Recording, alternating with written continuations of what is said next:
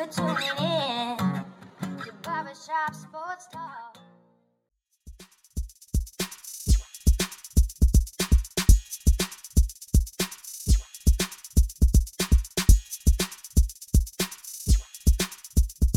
Oh, thank you all for tuning in to the 547th episode of Barbershop Sports Talk with me, your host, Daryl D. Lane. As always, wherever you are, however you may be listening, thank you for making me and this your part of your day, whether via Spotify, iTunes, Stitcher, Apple Podcasts, Google Podcasts, iHeartRadio, SoundCloud, Pandora, whichever podcast and platform you may be listening to me via. Gonna have a great podcast for all you guys today. Gonna have Mr. Zach on to recap this weekend of games for the NBA. Now, before that, I'm going to give my shameless plug as always. First time listener, thank you. Please subscribe and follow. Right now, also share this podcast to your friends and family, whether it be via Reddit threads, Facebook groups, etc., etc. Check on the description below, specifically if you use Spotify. I have everything timestamped. You click on the timestamp, and we'll send you to whichever part of the podcast you'd most like to listen to, folks. It is for your convenience. Follow me on Twitter at @9train_lane. Subscribe to my YouTube channel. Just type in Daryl Lane. You'll find that I post 2 to 5 minute clips of this podcast right here, as well as my signature show outside the shop. And lastly, if you have Apple or iTunes, give me 5 stars and a great review. For some odd reason, right with the pod. Then right now, we're not, folks. But just don't say anything, because you know what your mama told you. If you don't have anything nice to say, don't say it at all. Got him next at the break on Barbershop Sports Talk. We're going to have Mrs. Zach on the show. Got him next at the break on Barbershop Sports Talk. Right about now, NWA court is in full effect. Judge Dre resigning. In the case of NWA versus the police department, prosecuting attorneys are. Oh, we're back with Barbershop Sports Talk, and we have Mr. Zach with us. I haven't had you on the pod, man, since around the Super Bowl, before the Super Bowl even happened. So how are you doing? It's good to hear your voice. Well, Daryl, everything's okay. You know, just going on, taking in these sports events. College basketball is over.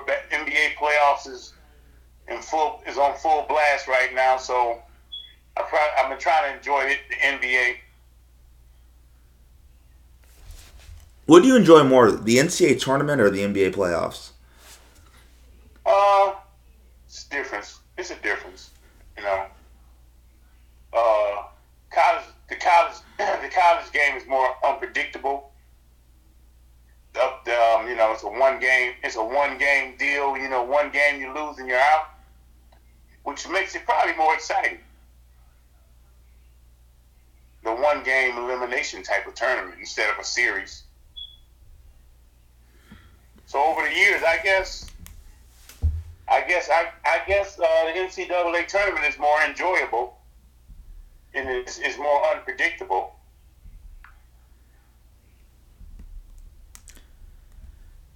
That's interesting. You know, I've always been more of an NBA guy personally. I think the NBA is just more exciting. And also, I think it's better basketball. I think that's a big component of all this too. Better basketball for the most part. I mean, a lot of these college games, they get so grounded down. And well, you had the question was about the tournament. I mean, the single elimination makes each game more important. You know, because you can be down two games and come back and win a series. That's over true. The long haul, it's been NBA before just for the season. It's NBA before the tournament. I go college. That's true, but this year we got in the NBA, we got 8 seeds beating 1 seed, 7 seeds beating 2 seeds. They have a 6 and a 7 seed in the second round. So yeah, it's been very interesting. So last night, Joel Embiid won league MVP. Just your thoughts on that? He's been a finalist the last 2 years, finishing runner-up to Nikola Jokic of the Denver Nuggets. Finally broke through league MVP. What are your thoughts on that? Well-deserved honor. Solid ball player that plays both ends of the floor. He's elevated himself into superstar status. He's overcame early in his career where he was injured year after year after year after year. And he overcame those injuries. He was a late bloomer in basketball. Apparently, he started playing ball when he was like 15 years old or something that I heard. So his story is amazing, and his competition was amazing too. Jokic is a hell of a player, hell of a footwork, hell of a basketball IQ, a hell of a free throw shooter. He's a hell of a ball player. And Giannis is just a raw athlete. This just improves year by year. And up and coming Tatum was right playing. It's weird that LeBron didn't get any votes, but it's not about those guys. It's Embiid's time to shine, and he's a well-deserved recipient of that award. Now, you know who the last Sixer to win league MVP before Joel Embiid was? Well, you're going back 20-some years, though. I mean, with Allen Iverson as the last player of that franchise to achieve that status of MVP. Correct. Yeah. Allen Iverson, and that puts him in rarefied air, right? So 76, and people forget the 76ers have a very rich history, so this puts him in, the breath of guys like Dr. J, Moses Malone, Allen Iverson, Joel Embiid. He's now part of that club. Yep. That's big. But the separation of the first place to second place is very close, and Will Chamberlain, I believe. Will Chamberlain won a league MVP in Philadelphia as well. I mean, Jokic had won it back to back, and we're having all kinds of different conversations about the MVP race. And it could have went either way. Well, I think Embiid was dominant in the head-to-head matchup with Jokic also. So I don't know if that made a difference, but I salute Embiid on his progress and his improvement as a player. Did you ever think he would get to this point in his career when you first saw him at Kansas? Well, I didn't really take him serious. He was getting injured so much. I didn't. And the Philadelphia franchise was in a shambles and going through this process crap or whatever they called it. It was hard for me to look into the future of that team. The bad draft choices and things like that. The Markelle Fultz pick. I mean, they really came back from the ashes because they were done.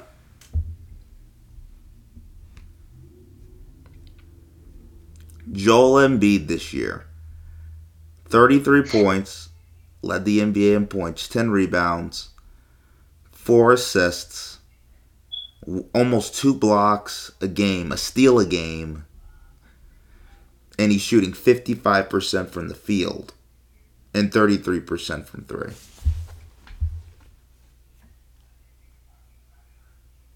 Those are solid numbers. Those are solid numbers all the way across the board.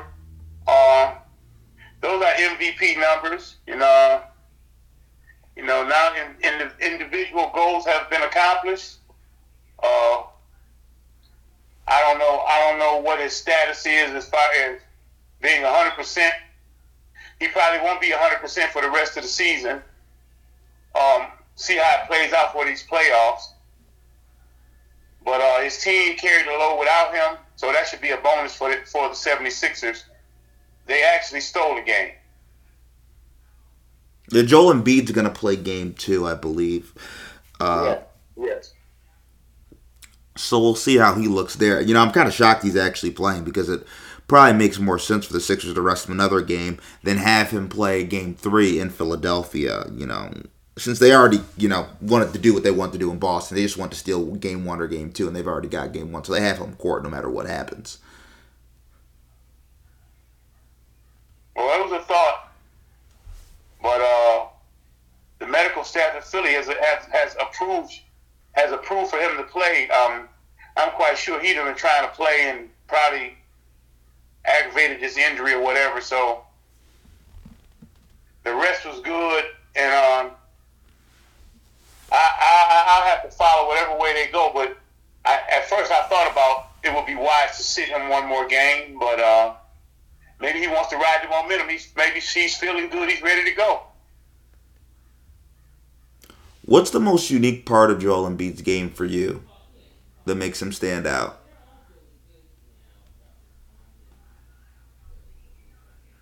His versatility to play inside and outside.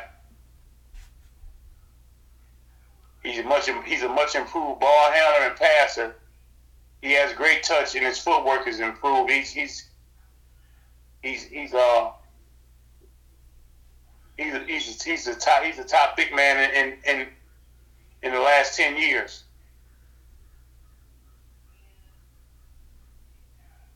He's improved on defense. From the way I'm looking, he's a good teammate. He's a ferocious competitor. There's not really one thing that actually stands out for me, but a big man that can make free throws is really a favorite also. He's turned into a hell of an outstanding ball player and a good model for a big man, for the big man that the league is basically trying to phase out. Points in the paint are a luxury now. Everyone's shooting threes. So a powerful big man is good for basketball. Yeah, he's probably the closest thing we have in the NBA now to a traditional big. But when you look at him, I mean, there hasn't been a center who's led the league in scoring since Shaquille O'Neal.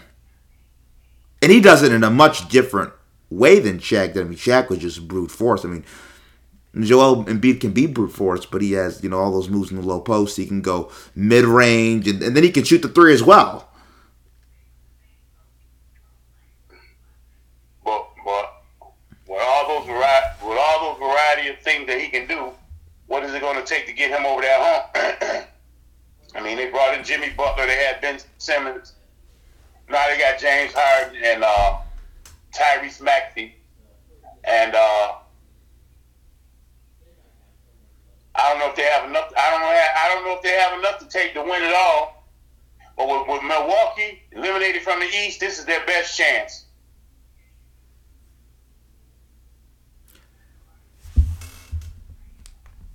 Do you think Joel Embiid was in danger of being forgotten if he didn't win League MVP this year, just like from an historical standpoint? Because, and also this is another thing too that I think is very interesting. The last 3 seasons, the last 2 seasons, Joel Embiid has finished 2 to Jokic finishing 1. And when you look back in history, you're going to see, for those 2 years, you're going to see Joel Embiid second place in MVP voting. You're going to see Nikola Jokic 1. You're also going to see Nikola Jokic first team NBA and Joel Embiid second team center for all NBA. And then this year it's going to be reversed. You're going to see Jokic second in MVP voting, Joel Embiid 1 in MVP voting, Joel Embiid 1 for first team All NBA, Jokic second. But for Embiid, it can be something where if you weren't watching it in present time, you could be like, oh, he was nowhere near close to Jokic, or he wasn't one of the 5 best players in the league, when the truth of the matter is he's really been one of the 3 best players in the league, at least in the regular season, along with Jokic and Giannis this last run. He just so happens to play the same position as Jokic, so it just moves him down a spot, and people kind of forget about it. Well, you basically explained it all in your statement. I mean, I don't know. I don't know the expectations of the voters and things like that, and maybe they announced MVP is a regular season award, so sometimes they kind of wait a while. They kind of wait a long time to announce it. I thought it was a fair vote, and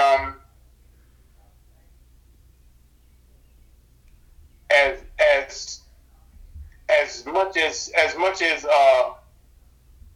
it's been a guards game or up and down game, the last 5 MVPs, I think 5 has been big men. Giannis, Jokic, now Embiid.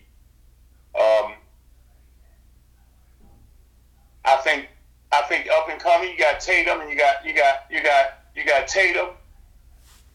You got Jaylen Brown. You got Tatum, and you still got Steph Curry in competition. He's always in competition for MVP, if you ask me.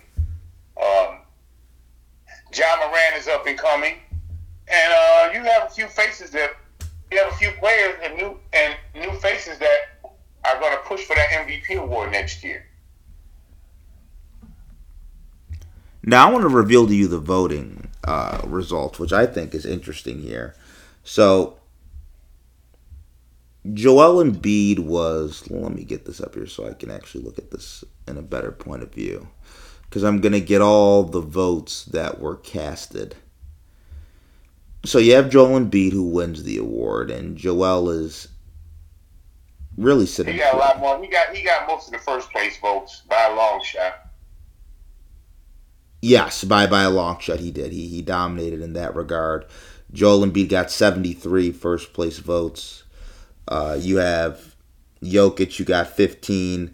Giannis got 12. What I find interesting here, though, is Luka Doncic got 2 fourth place votes.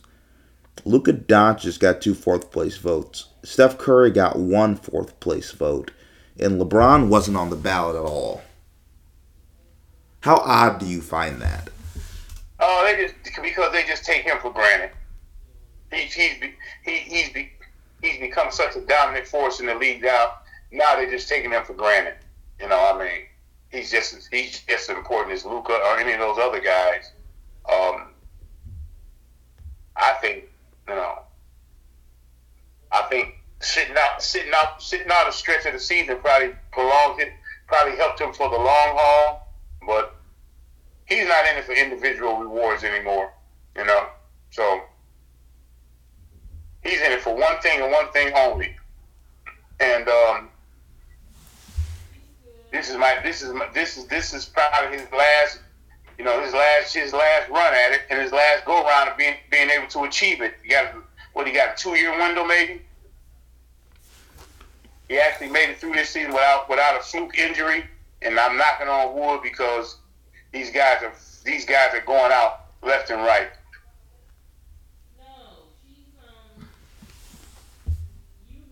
Yeah, and you're right. LeBron is being underappreciated. I don't know how he wasn't on the ballot, but Luka. I mean, Luka's team missed. Luka's team missed the play-in. They weren't a top 10 seed in the West.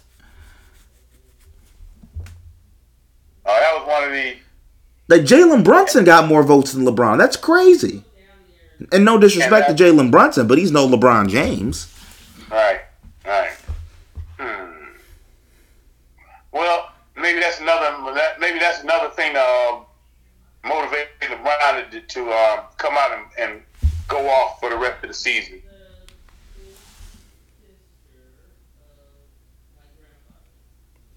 One more thing I did find interesting was Shai Gilgeous-Alexander finished 5th. That was a pleasant surprise because you have Tatum because you had Embiid 1, Jokic 2, Giannis 3, Tatum 4, and Gilgeous-Alexander 5. So he finished top 5 in MVP voting. I mean, props to the young player right there out of Oklahoma City. Well, you have to look at it like this. They probably one of the most improved teams in the league, and then he had to get some type of credit. You know, I mean, they improved from nothing to. I think they made it to the play-in game. Yes, they did. Yeah, and an up-and-coming franchise, I think. Up-and-coming franchise with variety of young players with significant upsides to improve their game and improve their team, and a decent coach, and it's a pretty exciting team. So what we're going to do is we're going to take a quick break, and then get up next at the break on Barbershop Sports Talk. We're going to talk some more NBA. Get up next at the break on Barbershop Sports Talk.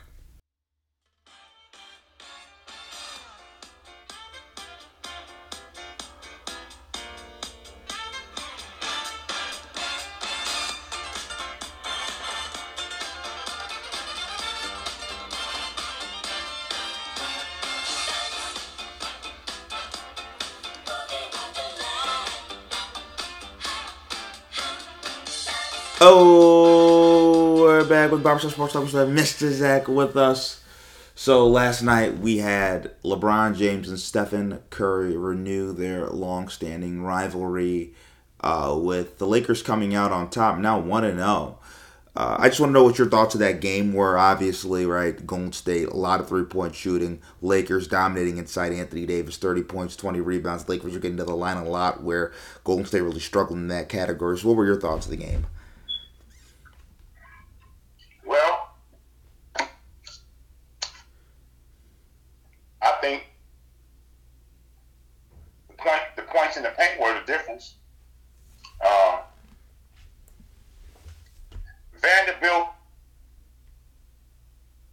put on a hell of an effort to make Steph Curry work for all his buckets, and the Golden State playing Steph Curry off of the ball, that kind of helped the Lakers out, because he wasn't constantly on attack. He was trying to get open, and the Lakers set up a defense where they were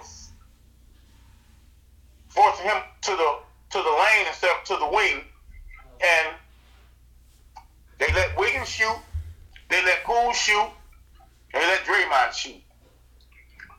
They had their eye on Steph and Klay Thompson, and I guess they figured if the rest of those guys beat us, so what? But that was their strategy.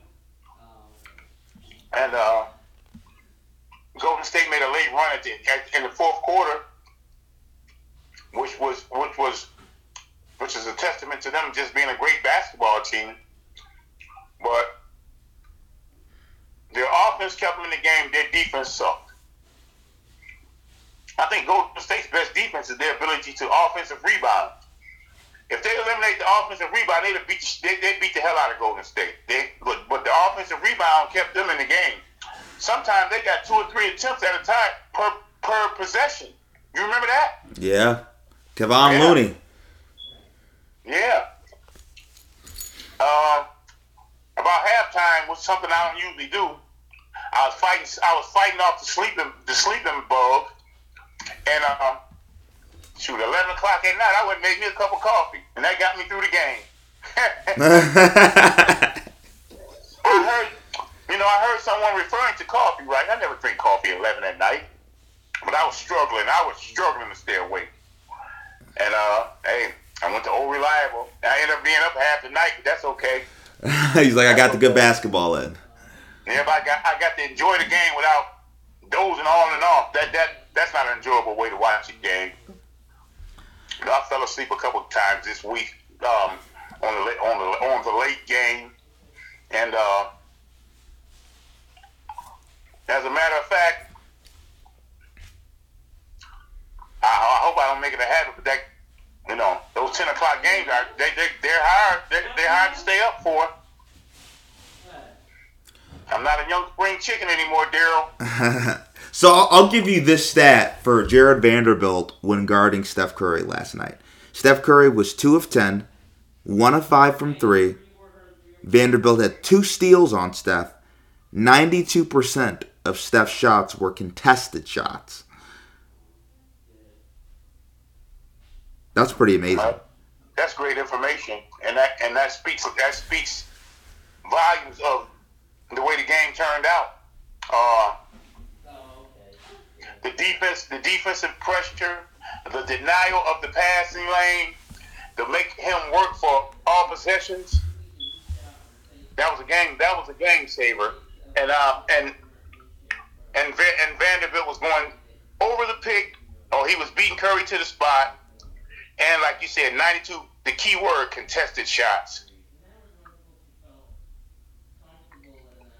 I mean, you can test him when he's in his rhythm. He's in his rhythm, but the off the ball position of Vanderbilt, how he played denied defense, and on receiving the ball, they automatically jumped into a double team of Curry and dropped off the rest of the defenders into the lane, forced Draymond to shoot. Looney didn't want to shoot, and Poole got hot, but for every bucket Poole made, he gave it up. His defense was terrible. I think if you get Schroeder and you get Russell combined for 38 points, that's enough to hold off Curry. I don't know if they can do that again, but that's 38 points from the point guard position. That's very good. Yeah, and then also, Gary Payton, that they had dared Gary Payton to shoot a few times, and Gary Payton's not a good shooter. And the problem with Golden State is, ideally you would want Jordan Poole and Gary Payton to be like the same player, somebody who plays really good lockdown perimeter defense, and they could shoot career out the dribble and do all that stuff. But then I guess if Jordan Poole and Gary Payton Jr. were combined, that would be an all-star, right? But but ideally, you would like that because then you're subbing one in out the game, another out the game, and Looney does a lot of great stuff on the boards defensively, but like he's a no-go on offense in terms of being an offensive threat. And they're probably better just sliding Draymond to the 5 and adding in an extra shooter, but then it's like then you don't get the rebounding presence. And you mentioned this, which is very key. Looney's ability to control the boards has been Golden State's best defense. It's really what helped them through the Sacramento series, and with Anthony. I mean, that Game 7 was so frustrating from a Sacramento fan's point of view because while Sabonis would go out to help, he was freeing, he was taking his body off of Looney, and no contact on Looney, and Looney has a gift for timing on the rebound. He's very gifted at timing the rebounds, and really good at back taps and resetting the clock. Really good at those back taps to get it back out to his perimeter guys. Yeah, he knows his role. He plays it very well. What do you think's the adjustment Steve Kerr needs to make for the Warriors to be more competitive against the Lakers and to actually get a win? Because Game 2 is going to be big. Because they can't go back to L.A. down 0-2. Well, me being a Lakers fan, I would hope that they would stay the same, but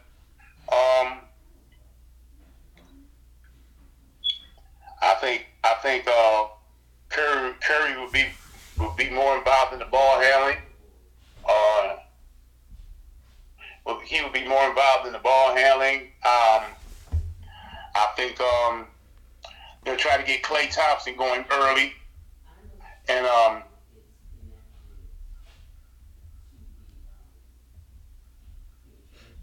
keep concentrating on their offensive rebound. But I don't know a specific adjustment that they can make except tighten up on their defense, because with Curry being the main ball handler, that's going to draw attention of the Lakers, and which means they have more guys open for jump shots. Draymond has to turn to face the basket and become more aggressive on his offense. He was basically 4-on-5. He wasn't even looking at the hoop. Now 2 games before, I think he actually had 21 points and 6 rebounds against the Kings. So I'm looking for him to face the basket and shoot a few shots, because yesterday he was what they call hot potato ball. As soon as he got it, he gave it back up. Kendrick Perkins called it hot potato. Now, if you're the Lakers then, and the Warriors are going to make a big adjustment, putting the ball more in Steph Curry's hands, do you have Vanderbilt start to pressure Curry 94 feet up the court and hound him? No. Too many. I don't want him to get in foul trouble. You can give him light pressure, but all you're gonna do is foul out and trying to pressure him all the way up the court. I mean, it's a good gesture. Maybe here and there, but not the whole game, because he will foul you out the game. So it's not fear, it's respect. And a little fear too. Yeah. It's a combination of fear and respect. respect. I guess you can understand that. Yeah. Another thing is, too, I think they need to do. I think, when they have that lineup of D'Angelo, Russell, Austin Reeves, Anthony Davis, Vanderbilt, LeBron out on the court, there needs to be more of a concerted effort to hunt Austin Reeves and get him in the screen and to get Steph Curry on him and particularly, actually, not even get Steph Curry on him, get Steph Curry on anybody but Vanderbilt, because Vanderbilt's one of the best perimeter defenders in the league. I mean, I'll say this. He's a top 3 perimeter defender in the league. So if you're getting him on Russell, even if you're getting him on LeBron James, those are all much more comfortable matchups than Vanderbilt. I think that's what they need to do. They need to start screening Vanderbilt off of Curry and make a consistent effort to do that. Okay, when they start that, I guarantee you Draymond will get at least 2 offensive fouls by setting illegal picks, because he's on the verge of it. He was on the verge of exploding and doing something really stupid yesterday, and it's one of these games he's going to screw up.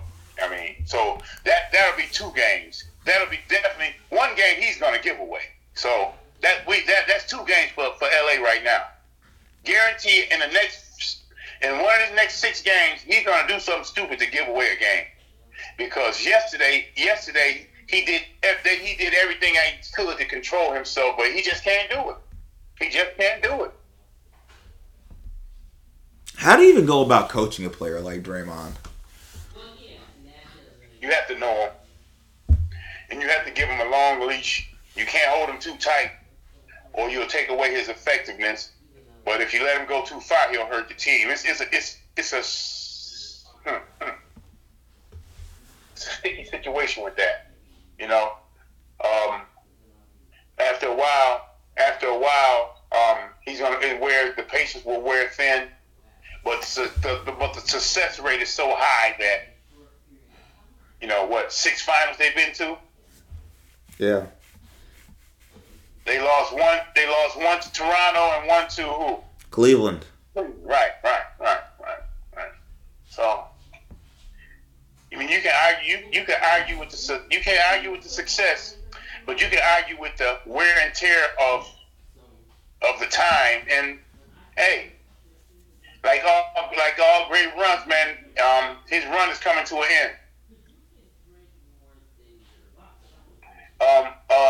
Thompson is not as effective. He's a game here, game there, game here, game there, but he's not as effective.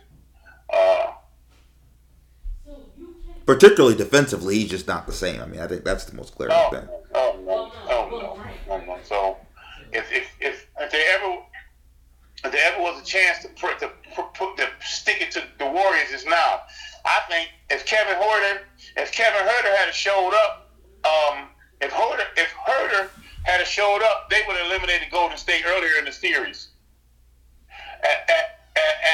They got to the point where they had number 3. They were so desperate for outside shooting, they put number 3 in for Sacramento, and the guy Keenan, that rookie from Iowa, he didn't start playing until like game 3. So their growing pains cost them the advance to the next round.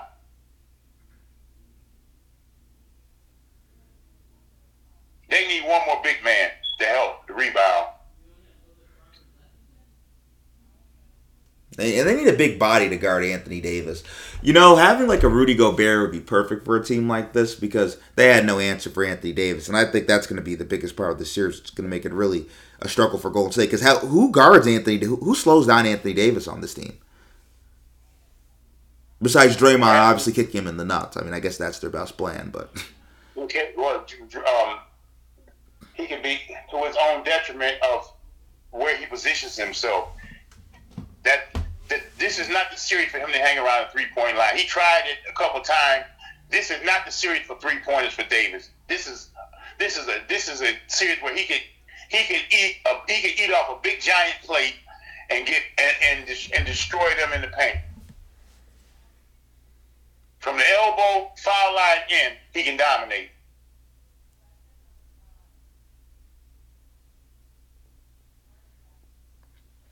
And pray to God that even if Steph Curry's hot, if he keep the other guys under control, they still can, because the weird thing to me is not many other sports writers or sports announcers gave the Lakers a chance.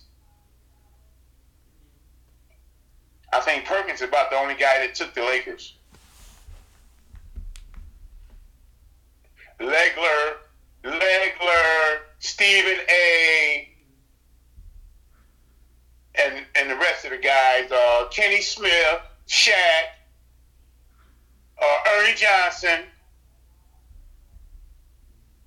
I think Barkley might have took the Lakers, but all the guys we watch every night, maybe two out of 8 predicted the Lakers to win the series. I thought that was disrespectful. Now, Schroeder had his game. Now next, Hachimura or Reeves is due for a game. I mean, each game, one of the role players going to have to step up. And if they do that, they're moving on. And just think, LeBron didn't really have his go-to game yet either. So he's due for an explosion in one of these games. While you got him on the heels, you should take it to him. It's like they're gonna hunt Reeves. We're gonna hunt a Poole.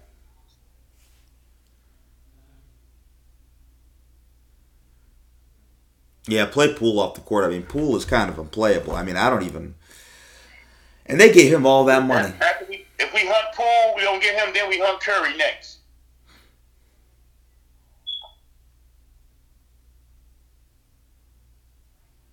After we hunt Poole, we cut Curry. We want Curry in a mismatch with LeBron. We got him a couple times in the paint last night. And it's going to force the double. Then LeBron's going to kick it to the open man.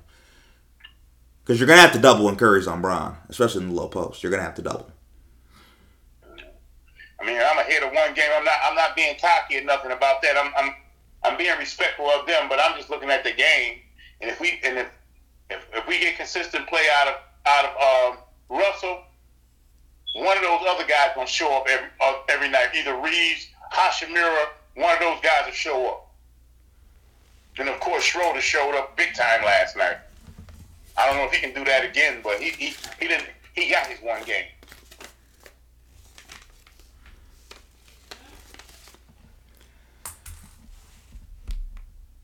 So really quickly, how big do you think this playoff series is for both LeBron James and Steph Curry's legacies and how they're linked to one another? Because there was a lot of talk about that entering this game as well. Well, for some people, it is their finals, especially for the not the intense fan, just the casual fan. This is like a championship, you know, for a casual fan. For a so-called student of the game, or all us couch coaches. Now it's not the biggest game. You know, we wait for the finals, but for the casual fan, this is about one of the most popular series you'll ever see. Yeah, it's probably this series is probably going to do better ratings than the NBA Finals, just because it's Steph, it's LeBron. Unless it's the Lakers and the Knicks. Ho-ho! Los Angeles and New York, that would break all records. Yeah, that would be very interesting. So let's pivot a little bit and let's go to this. Boston versus Philadelphia. How concerned are you with Boston being down 0-1 without Joel Embiid and Joel Embiid coming back for Game 2? How concerned should Boston be? Well, Boston's situational ball was hurting. They didn't execute off timeouts. They didn't execute down the stretch. They didn't execute with the clock at the end of the game. They called a couple bad plays, questionable plays. The inexperience of the coach showed up that game. You know, now he can dust himself off. I thought his defensive strategy is pretty good, but they're doing a lot of basically one-on-one ball, and it's going to be a challenge. Boston going to have to be more than a two-man show. Somebody else is going to have to step up. Brogdon, Williams, or the other Williams. And of course, Smart is the glue to the team. He's a defensive stopper, and he's a leader, and he's a leadership in the locker room. But he wasn't who you go to with 6 seconds on the clock. Okay, so next, let's go to this.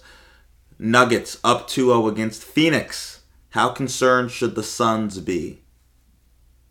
Oh, the Suns are in trouble. The ball movement of Denver, the spacing of the court, the one-on-one schooling that Jokic is about to give Ayton. I mean, he puts him on his hip. He spins off of him. He does the Earl to Pearl spin. He got the head fake. He got the little Olajuwon footwork. He got the dirt fade away. He's giving him the whole repertoire. I mean, Jokic is a beast, man. Jokic is like, Aiden, you might have been a number 1 overall pick, but I'm a 2-time MVP. Let me show you how we do things, son. Oh, that came with reinventing his body, reinventing his game, and his nutrition and his fitness took him to another level. He couldn't run. He couldn't keep up with this pace that he's playing at now. He's looking good on the court. He's running. He's running more than I ever seen him run, and he's a problem. He's a problem for any and everybody. Unorthodox moves, shooting off the wrong foot. He's a problem. And how? And they're their team is underrated on defense. Oh, underrated. Their perimeter defense looked pretty good with Caldwell Pope and Murray. And the guy they got from Brooklyn, he's all over the place, Bruce Brown. He is a pain in the butt. Yeah, they have 3 pretty good defenders. I think Bruce Brown, Aaron Gordon, and Caldwell Pope. And then Jamal Murray's coming along a little bit as well. Next, how concerned should the Knicks be going back to Miami with Jimmy Butler slated to return, I believe? And we know Jimmy's a big game guy. How concerned should the Knicks be? Hey, they got their man too. They got their man. I don't think Julius Randle ready to take a backseat to nobody right now in this matchup. I think Julius Randle and Jimmy Butler's matchup is going to be a standoff. Randle's coming to play, bro. He is coming to play. I wouldn't be surprised if them two start fighting. Who would you take in the If fight? you've seen the last regular season game they played, they don't get along. They don't like each other. Jimmy doesn't like anybody. Jimmy didn't like Ben Simmons. He didn't like Andrew Wiggins. He didn't like Karl Anthony Towns. He didn't like... He liked Dwayne Wade. That's the only one he liked. Yeah, and he really liked... Dwayne Wade was at the He really liked Dwayne Wade till he liked Gabrielle Union too much, and then Dwayne Wade had to check him. Well, he's went... Oh, yeah, I don't know. I didn't hear about that. Oh! Jimmy was just saying some stuff on Instagram, and Dwayne had to be like, chill out. Right. But Jimmy's Jimmy. Yeah. I think Julius Randle can go bucket for bucket with him right now. I think he's playing with a high confidence level, and I think that's going to be a hell of a matchup. Well, I'm going to thank you for coming on the show, man. I appreciate it. Oh man, it's good to be back. Starting to loosen up and get myself back into rhythm. And I thought you guys had forgot about me. No, we would never forget about you. Never. Okay.